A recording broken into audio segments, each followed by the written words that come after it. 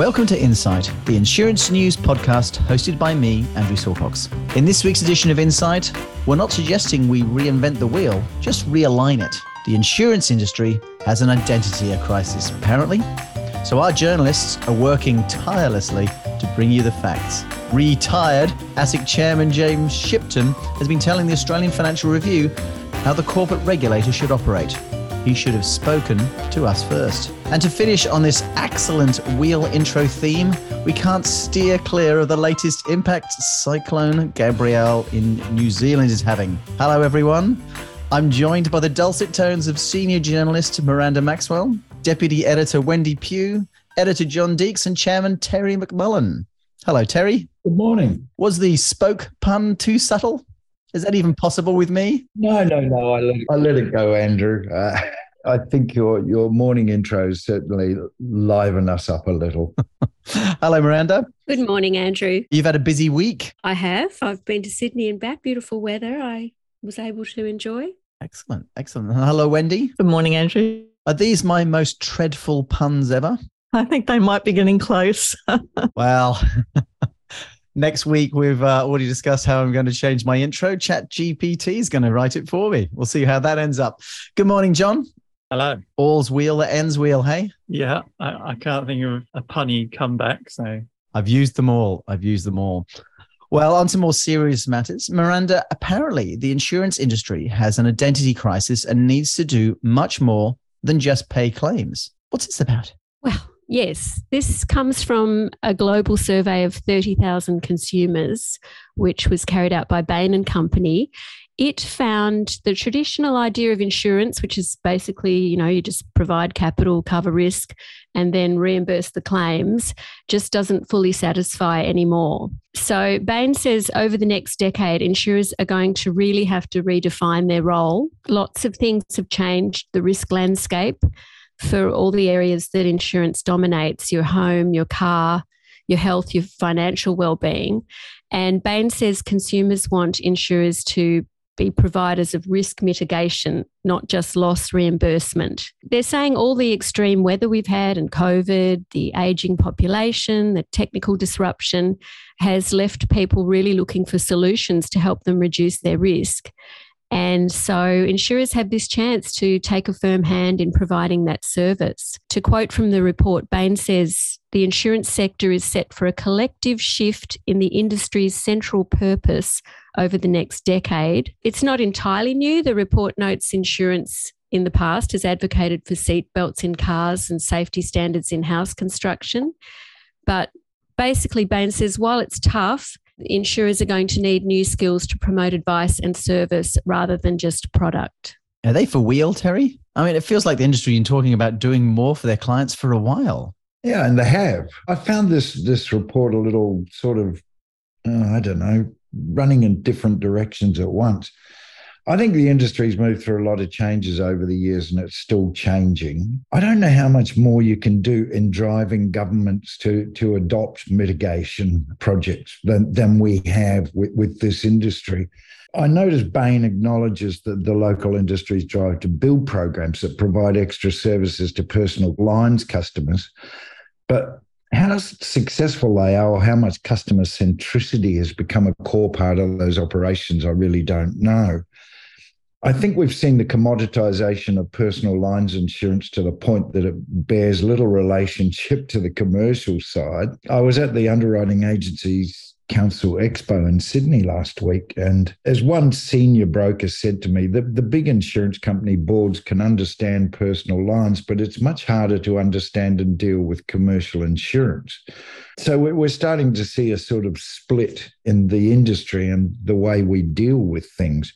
Yes, the industry could lead more, but I really don't see that it can do much more to be as customer-centric as it is already. Well, Wendy, we've been hearing a lot about the terrible impact of Cyclone Gabrielle in New Zealand, but you've been writing about the potential threat of future cyclones to southeast Queensland. Yes, there's been some recent research on this, and it's often forgotten that tropical cyclones can hit southeast Queensland.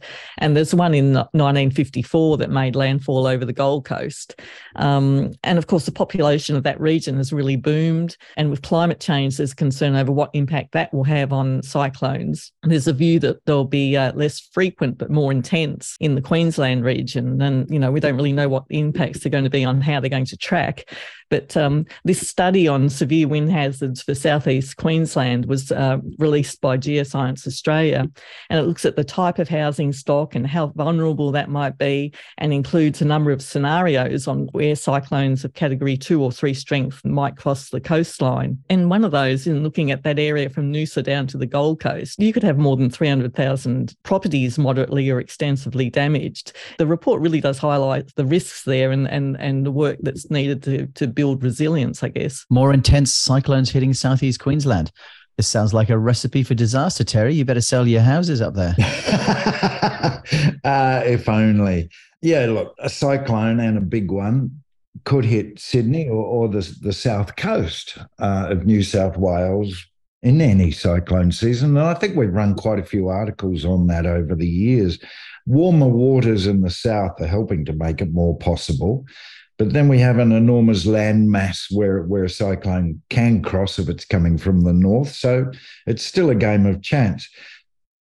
Sydney and northern New South Wales have been hit before. Cyclone Nancy in 1990, Cyclone Oswald in 2013, which isn't all that long ago. Both caused a lot of damage in New South Wales, certainly Oswald around Sydney too. But really, it's a game of chance. If you look at the New Zealand example, where they've been ripped apart rather badly by a storm, the famous Wahine storm in New Zealand in April 1968 was caused by Cyclone Giselle coming south. That's a long way south, and meeting a storm coming up from Antarctica and meeting right over Wellington, which is on much the same latitude as Hobart. So yes, cyclones can move south if the circumstances allow it to happen. Well, John, as I mentioned, former ASIC chairman James Shipton has been telling the Fin Review how the corporate regulator should operate, and mentioned the insurance industry. Yes, that's right. Readers will remember that James Shipton left ASIC in 2021, shortly after being cleared of any misconduct in relation to some relocation expenses of $120,000 or so. But he's back with some views in an exclusive piece for the Australian Financial Review. And he talks about all the problems that there are with ASIC. And according to him, there are many. Most importantly, it's underfunded and too stretched. So it's asked to do too much with too little, basically. But without going through all his possible solutions, there was one particular item. He started to suggest that a specialist standalone superannuation regulator would be a good idea, because currently that regulation is shared between ASIC and APRA. Instead, there could be a single regulator that looks at both, he said. And then he said that same principle could apply to insurance. So a standalone regulator along these lines could also be considered for insurance, he said. So yeah, very interesting, I guess. I mean, he's got good insight into the corporate regulator and I guess what needs to happen with it. What do you think, Terry? Would this be an improvement? As the French say, the more things change, the more they remain the same. Before ASIC and APRA, we actually had a Federal Insurance and Superannuation Commissioner, Richard Beetham, a delightful bloke, and then George Pooley. And that was linked with the Australian Securities Commission, which became ASIC in 1991. And then we had the Wallace Inquiry of 96 that examined the structure of everything in financial services with ASIC. And then that resulted in Australia adopting the so-called Twin Peaks model of regulation, with ASIC playing the corporate cop. You still with me? On the financial side, APRA was formed in 1998 to provide oversight into the industries or all financial services practices and stability, which didn't prevent HIH falling over in 2001, but that's another story. So I don't think anyone's going to start moving back to a standalone insurance commissioner, and I don't think we'd want one. It'd lead just to internal competition with all the other commissioners and the Canberra bureaucracy. So no thanks. Sorry, James. Well, I think I'd prefer to stick with ASIC. Well, get out the abacus, Wendy. We've had IAG and Suncorp's results, and now it's QBE's turn. How did they fare? Well, the story was pretty similar for QBE, with strong premium increases. Well, at the same time, they're seeing the repercussions from more natural catastrophes and the flow-on effects from that on reinsurance. So they also raised their natural perils allowance to US $1.175 billion for this year, from $962 million last year. But then, as I say, we've got these premium increases flowing through. So Australia Pacific GWP rose 9%, with premium rate rises averaging 9.5%. And I guess a positive for QBE too from this result was also that the North American business, which has, had some problems over recent years, was profitable last year. QBE has more of a commercial insurance focus, and, they're not as big in motor here, so they weren't as affected by some of the problems others have seen in that area in the second half of last year. So overall, I think they seem to be fairly pleased that they're on the right track, I guess, and getting some momentum. Well, the listed insurance broking houses will also report this week, but the indications are they're going pretty well. Yeah, both Steadfast and AUB have bumped up their guidance for the full year, taking account of how their businesses have performed in the December half and with indications from the current period. So Steadfast says it reflects premium rate rises after recent catastrophes along with volume growth. While in the case of AUB, they also talk about robust trading, and they also have an added contribution from the UK Tysers business. So they bought that last year, and they say it's been performing ahead of expectations since it became part of the group at the start of October. Well, John, in other news, our reports on the AFCA rulings are still hugely popular. Talk us through some of the best articles we've run recently. Yeah, we've had a few good ones. So in yesterday's newsletter, there was an interesting life insurance one. So this was where a cold calling company rang up a pensioner and told him that he'd won a special competition, he'd won a prize, and that was 12 months free funeral cover. This wasn't true. He hadn't entered or won any competition. It's just a sales tactic. And the company behind this call was actually flagged in the Royal Commission, the Hayne Royal Commission, back in 2018, and it's no longer operating. So I guess we should be reassured by that. But the slightly worrying thing is that there was a remediation program run by the insurer to look at these cases. And this pensioner was told basically he didn't have a case and that he wouldn't get any refund. So then he went to AFCA, and AFCA decided that, this competition line just wasn't true and that he did deserve a refund. So, yeah, that was an interesting look back at some conduct which, since the Royal Commission, thankfully, doesn't go on anymore. Another one we had related to an issue that comes up a lot, which is somebody having a car accident and then realizing that they don't have a policy in place because they forgot to pay the premium. Now, when insurers cancel a policy due to the non-payment of premium, they have to go through a number of hoops. They have to send renewal notices. They have to send notice that they're going to cancel a policy. Now, this particular person said, well, it's not my fault. That email went into my junk folder, which I'm sure we've all had happen to us from time to time. But AFCA says, no, that's no excuse, unfortunately. All the insurer has to do is prove that it has sent those notices. It doesn't have to make sure that you actually read them. And how could it really? So check your junk folder regularly, I guess, is the message there. One more to look at, and this one I thought was particularly interesting. It's another common issue where an insured fails on the duty of disclosure or making a misrepresentation. So this particular example was to do with home insurance, and the claimant hadn't properly disclosed his claims history.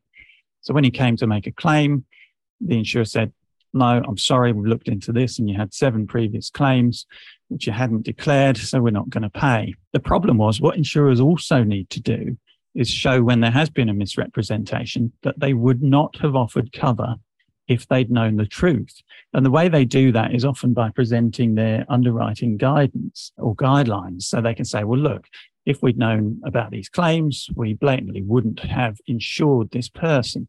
Now, this particular AFCA ruling AFCA actually found an example where the insurer hadn't followed its own guidelines. And therefore it said, how can we trust what you're saying? Because you don't always follow your guidelines.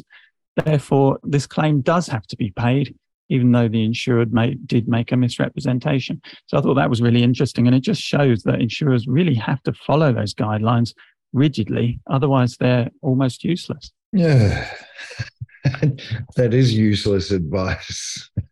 Honestly, there always has to be a bit of flexibility in the world. Yeah, wasn't one of the things the brokers were complaining about is that insurers are following their guidelines too tightly? Well, finally, Miranda, as you mentioned, you were in Sydney last week gallivanting around for the InsurTech Australia conference. What were the highlights other than the drinks and the food? Oh, the drinks and the food were great. I did have maybe one or two too many champagnes. This was hosted in the Rocks in Sydney on Wednesday. It was very busy. Everyone was in full swing. They had a lot of people fly in from all over, which was great. There were lots of panel discussions and expert sessions, lots of talk about cyber, of course, and new technologies like geospatial data, which is expected to make a big change in how insurance claims are handled. There was a lot of focus on funding, which is a lot tougher right now. The pressure's really on now to prove profitability and not just growth. The keynote speaker was Sam White. She heads up Stellar Insurance and she flew in from the UK. She was really entertaining. She's had a lot of success with her offer for women, unapologetically for women, she says. And she gave a lot of detail about how and why she founded the business. And she had struggled to get funding herself, was hitting brick walls and really wanted to create change. She also showed us a fantastic picture of a house she rented in LA called the Boat House, which I recommend Googling. It looks like a mega yacht made out of concrete. And also that she managed to convince Robbie Williams, who grew up quite near her in the UK, to sing at her wedding. So she was very entertaining and it was just a great day and great to sort of mingle and see everyone there and enthusiastic about technology and insurance. Thanks. Well, that brings us to the end of this week's Insight podcast by Insurance News. Thanks you once again to our panel, John Deeks, Miranda Maxwell, Wendy Pugh and Terry McMullen. Enjoy your week and thank you all for listening. If you have any questions or comments, please email us at editor@insurancenews.com.au. We value your input. You can read all these stories and many others at your leisure at insurancenews.com.au. You can subscribe to the Insight Podcast on iTunes, Spotify, Google, and all your favorite podcast platforms now. I'm going to go and look in my spam folder immediately, and we look forward to catching up again next week.